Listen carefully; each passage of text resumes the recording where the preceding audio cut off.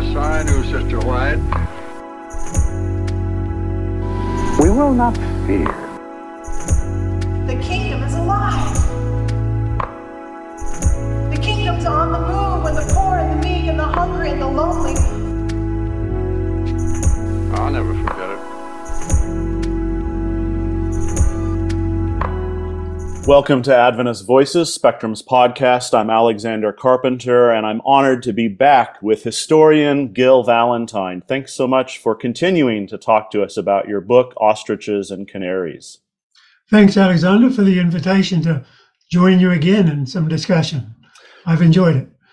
Me as well. So today we're moving on from Robert Pearson to, we could say, the man in the middle, Richard Hammill, president of Andrews University during much of the time covered in your book. Tell me who Richard Hammill was. Richard Hammill was a product of the Northwest, a product of the financial recession of the 1930s, product of a home where mother was an Adventist and father wasn't. He became an Adventist later in his teens, in fact, just when he was turning 20. A very bright person, very intellectual, and a person of vision. He really did have a vision for building the education system of the church and was committed to that. So many things. Perhaps I could relate that his background from Eastern Oregon. He came off a farm and then moved to Western Washington, again on a farm, kind of a hard-scrabble farm. Wasn't very wealthy. He endured quite a bit of hardship in his teens. And his parents originally had been Church of the Brethren people. His mother became an Adventist when he was about 14 years of age, and she was the only one. Maybe his sisters became an Adventist, but he didn't become an Adventist at that time. So kind of that background shapes a person, shapes their values. He lived on a farm where he says that out of the windows of his house, he could see Mount Rainier and Mount St. Helens. And he loved the out of doors. And yet, for most of his life, he was confined to an academic office, administration office in the cities. So he kind of treasured holidays, going out into the outdoors, and was a bit of a loner in that. He liked trekking by himself and wandering the woods by himself. So that shaped him. That's interesting background. You mentioned values. Can you talk about some of the things that he valued? He comparatively, compared to many Adventists, he was quite serious about his academic studies in that era, and in many ways parallels the track of the Canaries in the book in his educational interests. What did he value? He valued economic thriftiness, for one thing. that was his background. And when he was going through his study program, I mean, he took his doctoral degree at the University of Chicago in Old Testament studies, but had to crowd it into 2 years, coursework and dissertation, because of the impositions of the economic situation. He was academic dean at the time at Southern Missionary College, and money was scarce, so he had to do on a very tight financial plan. So that shaped him significantly, and in his later administration. It also helped him to be committed to the church, I think. He was very committed to the church as an institution and to its academic programs. He was committed to learning. I mean, he was the kind of person who, even in a very tight academic program at the University of Chicago, would take a number of courses outside of his scheduled program of study just to learn. I mean, he audited a number of courses in anthropology. So he had broad interests and was committed to the church being academically credible. So that was a very important strand of who Hammill was. He when he served in the General Conference from 1955 through to 1963, his role was to foster graduate study and graduate interests. He chaired the meetings every 4 years of the college teachers, religion one year, science the next, and understood the needs of higher education. And of course, it was under his leadership, even as an assistant in the General Conference Education Department, working with Constantine, that he fostered the development of graduate programs for science students, for science teachers in the area of geology and ancient Earth history. It was really his coordination from the General Conference that led to the establishment of the Geoscience Research Institute. So he had that kind of commitment, genuinely committed to improving the academic credibility of teachers and the church's education system. And then Robert Pearson comes along. And for much of your book, Richard Hammill seems like a man in the middle. He's caught between the General Conference president and his academic community, especially the seminary faculty.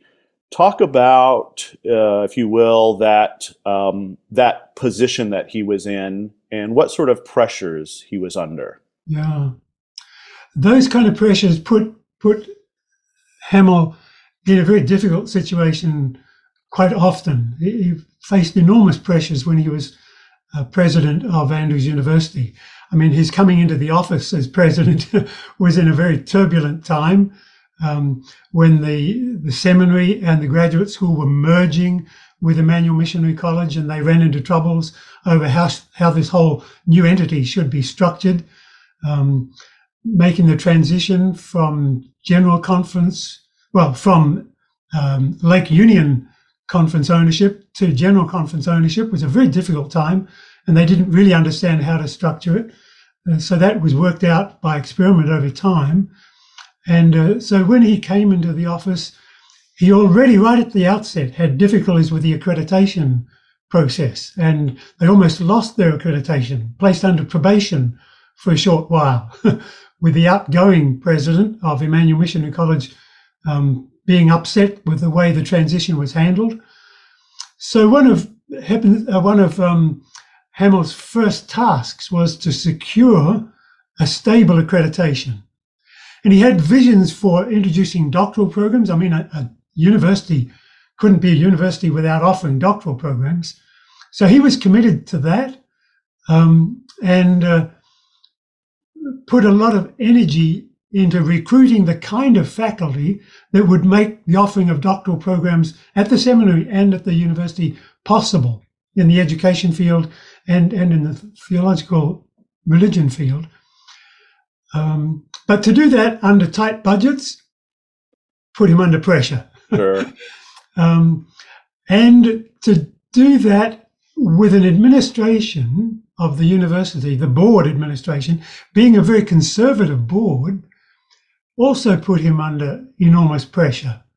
So he had to negotiate very difficult minefields, in a sense, keeping the accreditation bodies happy, recruiting the kind of faculty that would meet accreditation standards, and yet coping with the pressure, a very conservative pressure, a church administration that wanted a very conservative campus, put him under significant pressure, made for long days, difficult personal situations, both with faculty and with the students. I mean, this was a time also when there was huge social change going on in America.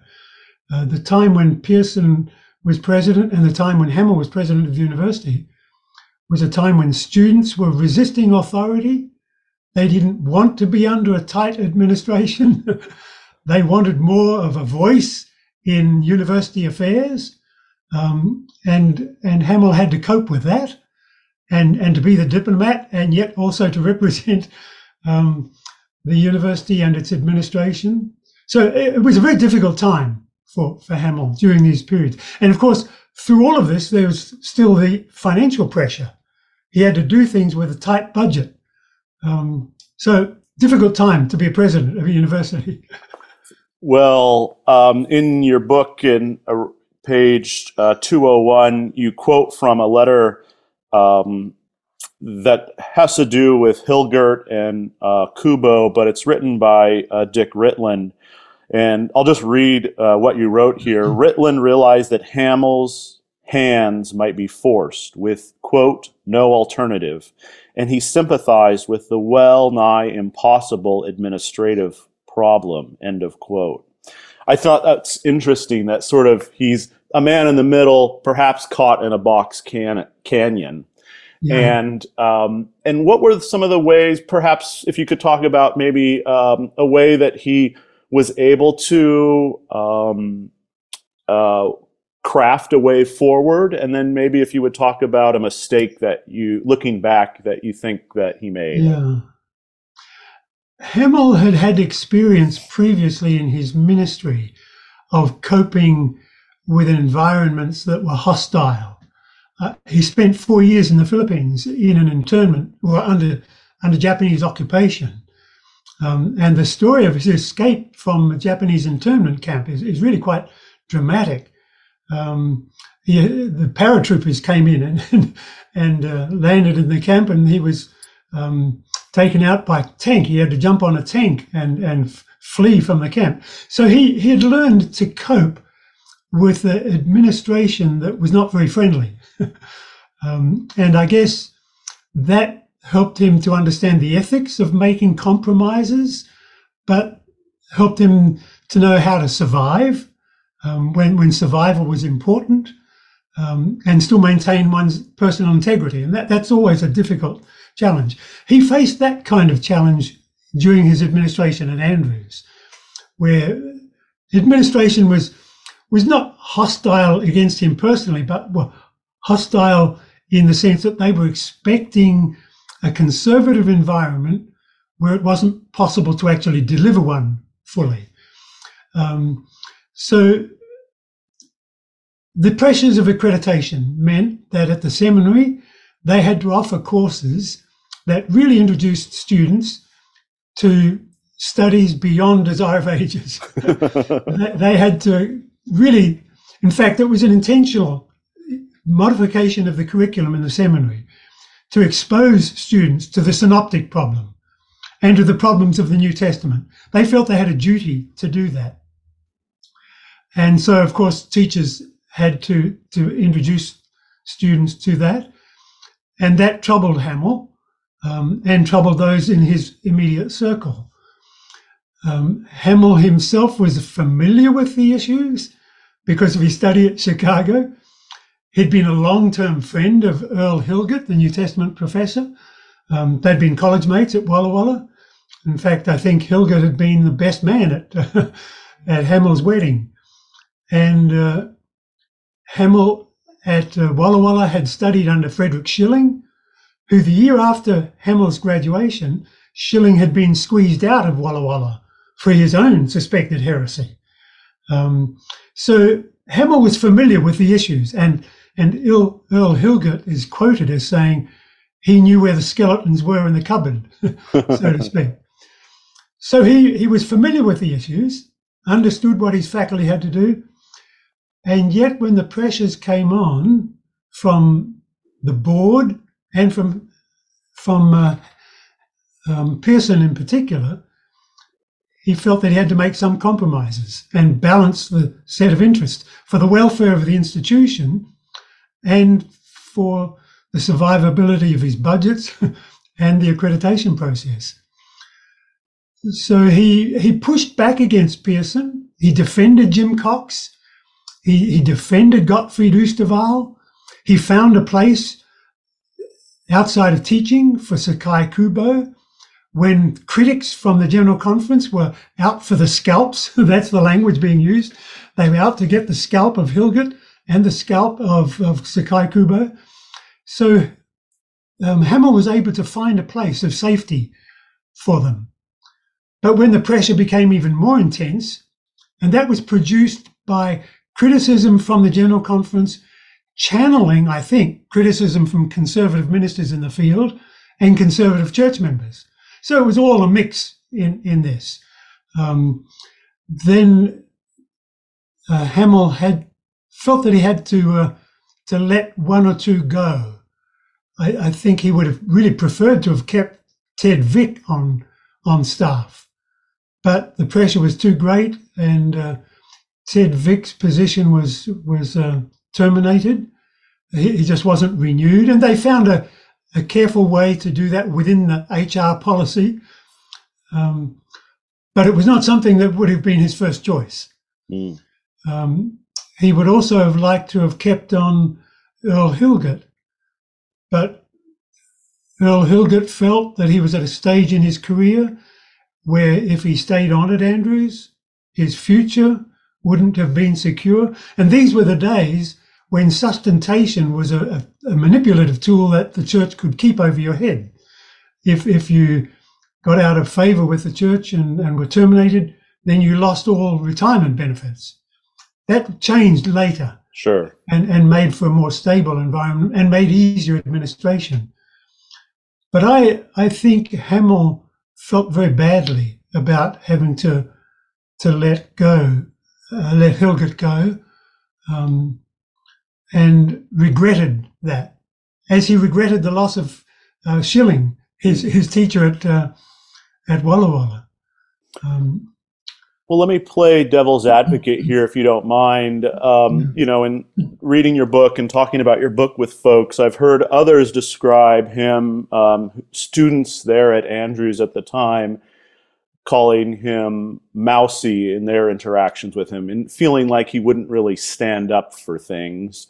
Others have talked about the kind of, one person's compromiser as another person's chameleon. Mm-hmm. And was there a sense that people could trust Hammill to stand up for them, or where were his loyalties?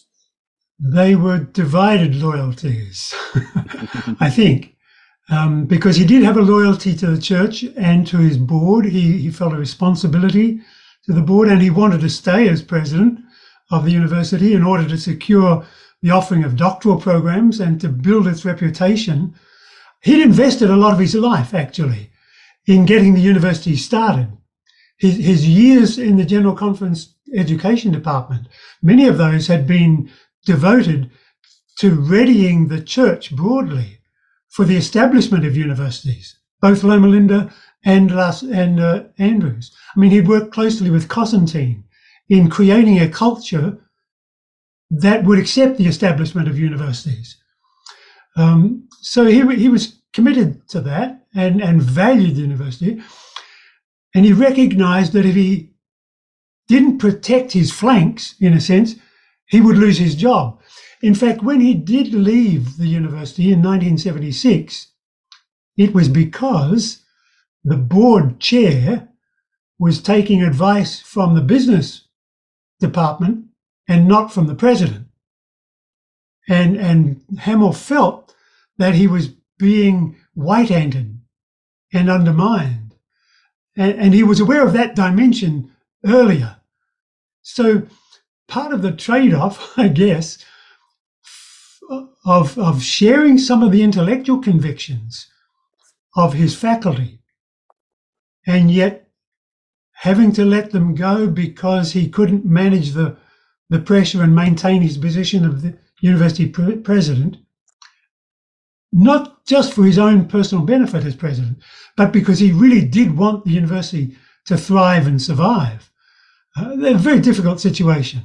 And I'm sure that some people could with legitimacy say that he'd been mousy in his defense of them. So how to read the balance there? I wouldn't have liked to have been in his shoes, actually, to try and balance the intellectual integrity, the personal integrity, knowing that Jim Cox And Gottfried Oosterweel understood the problems of Genesis, and he understood them, and yet wanting them to be publicly in support of the traditional positions. And he was able to hear them say that, so that he could report that to Pearson, knowing that the language he was having to use was very careful and very, very carefully chosen. So, it's a difficult situation to be in. And I think the challenge that he faced was even more difficult when he moved to the General Conference, and Willis Hackett wanted him to be on board. And in fact, he had to, as a company man, go around the colleges and try and sell these confessional statements. And he was uncomfortable in doing that, but he had to speak for the administration in doing that. I don't know how he coped with that. And he himself recognized that that was the role of the company man, and he had to live with that. He faced the same dilemma in 1980, I think, during the Glacier View problem, where he understood the issues and yet felt the church couldn't quite make the journey to where Ford wanted it to be in a short time. So he adopted a slow approach, and some thought that he compromised his integrity, and perhaps he did, in order to survive in his role to serve the church. Well, you let Jude have the last word in your book. You get the penultimate word, but Richard Hammill is he's the third to the last person that you give quotes to in your book. And on page 432, you quote Richard Hammill, noted several years after his retirement, quote, Adventists are encountering some very persistent and painful facts which require calm, thorough, and honest investigation. You write, he cited the economist Lester Turow, who had observed that facts are difficult to deal with when they conflict with theory, and before changing theories, most human beings will spend long periods of time pretending the facts do not exist, hoping that the facts will magically go away, or denying that facts are important. That's significant, coming from Hammill, or at least a quote quoted by Hammill. Why did you decide to end your book with Hammill there? I think Hammill as a person, illustrates very well the dilemma of the church as a body, as a corporate entity, that he himself came to terms with the facts slowly. He justifies his slow journey by saying that during his time in administration, he didn't have the time to put into thorough research and to writing articles. And I think that's true. I mean, he felt pressured to compress his doctoral study into those 2 years. And he regretted that, actually, that he was under those constraints. Later, when he was administrative leader of the university, he felt he didn't have time to really get into researching ancient church history, but he understood the issues. He talked to people, he talked to his science faculty, and he understood where the facts were, but felt that he didn't understand it thoroughly enough to go out public and make a stand on a mountaintop on the issue. Only after he retired did he really feel that he had the time to study both the sanctuary issue and ancient earth history issues, which is a tragedy, really, because he was more outspoken, still diplomatic, still concerned for the welfare of the church. But the chapter in his pilgrimage book that didn't get published because he felt it was still too sensitive, looked at the issues of Glacier View and his own personal position by that time, while differing on the apostolismatic principle, certainly was different to the church's position on the sanctuary. It was a position even in advance of Heppenstall's position. He felt that we really needed to redress the whole sanctuary doctrine issue. But even when he published his pilgrimage, he didn't feel that it was safe enough to publish that chapter. And it's still only quietly circulating. He was able to come out more openly on the age of the earth issues. And I think his comment that we come to terms with the facts slowly, but they are the facts and we can't deny them, was a journey for him and was a constant source of how to balance the welfare of the church for my own individual understanding. And the church will eventually have to come to terms with those facts too. It's a challenge still for us as a community. So I think he illustrates well his own personal dilemmas and the dilemmas that the church confronts as a corporate entity. It sounds that's the like journey before us. Yes. Well, there's some lessons to be learned there. It sounds like there is a later Hammill, and there's a little discomfort for me in thinking about that. In that I feel like it's just differences of time. It's so aleatory and random. You have a scholar who has had the time to understand something like the age of the earth in 1969, and they understand the facts and they're ready to integrate that constructively into Adventist doctrine. But it's uncomfortable for someone who hasn't had the time to understand those facts. And whoever has the power at the moment and wherever they are in their understanding really determines reality and financial security.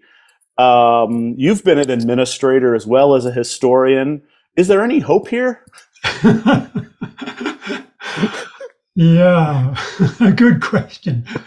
But really, Alexander, I think in spite of the dilemmas and the pressures, I think the church is becoming mature enough and robust enough intellectually and doctrinally to cope with the diversity.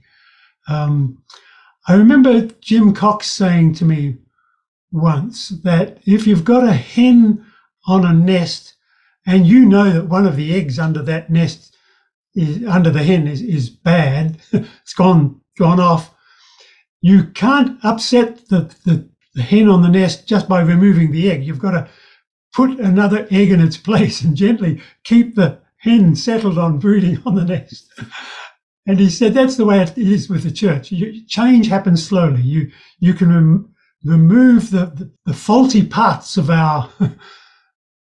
I mean, a nest full of eggs is probably not a good metaphor for a doctrinal structure, but we got the point. I've heard so many, a string of beads. So I'm ready for a nest. Yeah. At least something fertile is happening. Yeah, I think the longer the church goes on, and the fact that the clock keeps ticking, and we face each new day, that the church will come to terms. We'll find ways of discovering the essence of our teaching, the essence of those key doctrines which speak to large issues rather than the nitpicky of the details of how they're constructed. And that's an ongoing task. And we've got people these days who can help us do it well. Lawrence Turner, for example, who has a brilliant way of helping us find our way through those things. Rainer Brunsma is doing that, and other teachers. So, yeah, I'm hopeful that we can continue to live together and become more diverse and cope with the facts that will continue to trickle onto the screen of our future, even as we move forward. Well, thank you for your encouragement. We could stop there, but I do have to ask, because you've referenced Glacier View, and that had your research about Glacier View had some role in you taking on this history of 1966 through 1979. Can you talk a little bit about what you're thinking about doing with the history around Desmond Ford? Well, I've been collecting a lot of materials, and there is a lot more material becoming available about that particular major event in Adventist history.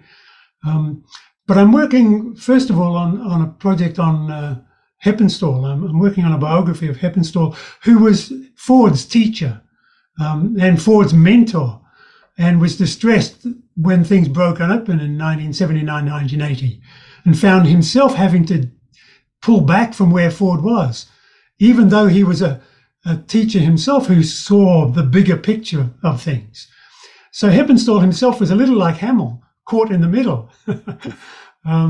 So I'm working on that story as a way of working towards the Glacier View story, which is a story that does need to be told, and hopefully it can be told in more detail at a later time.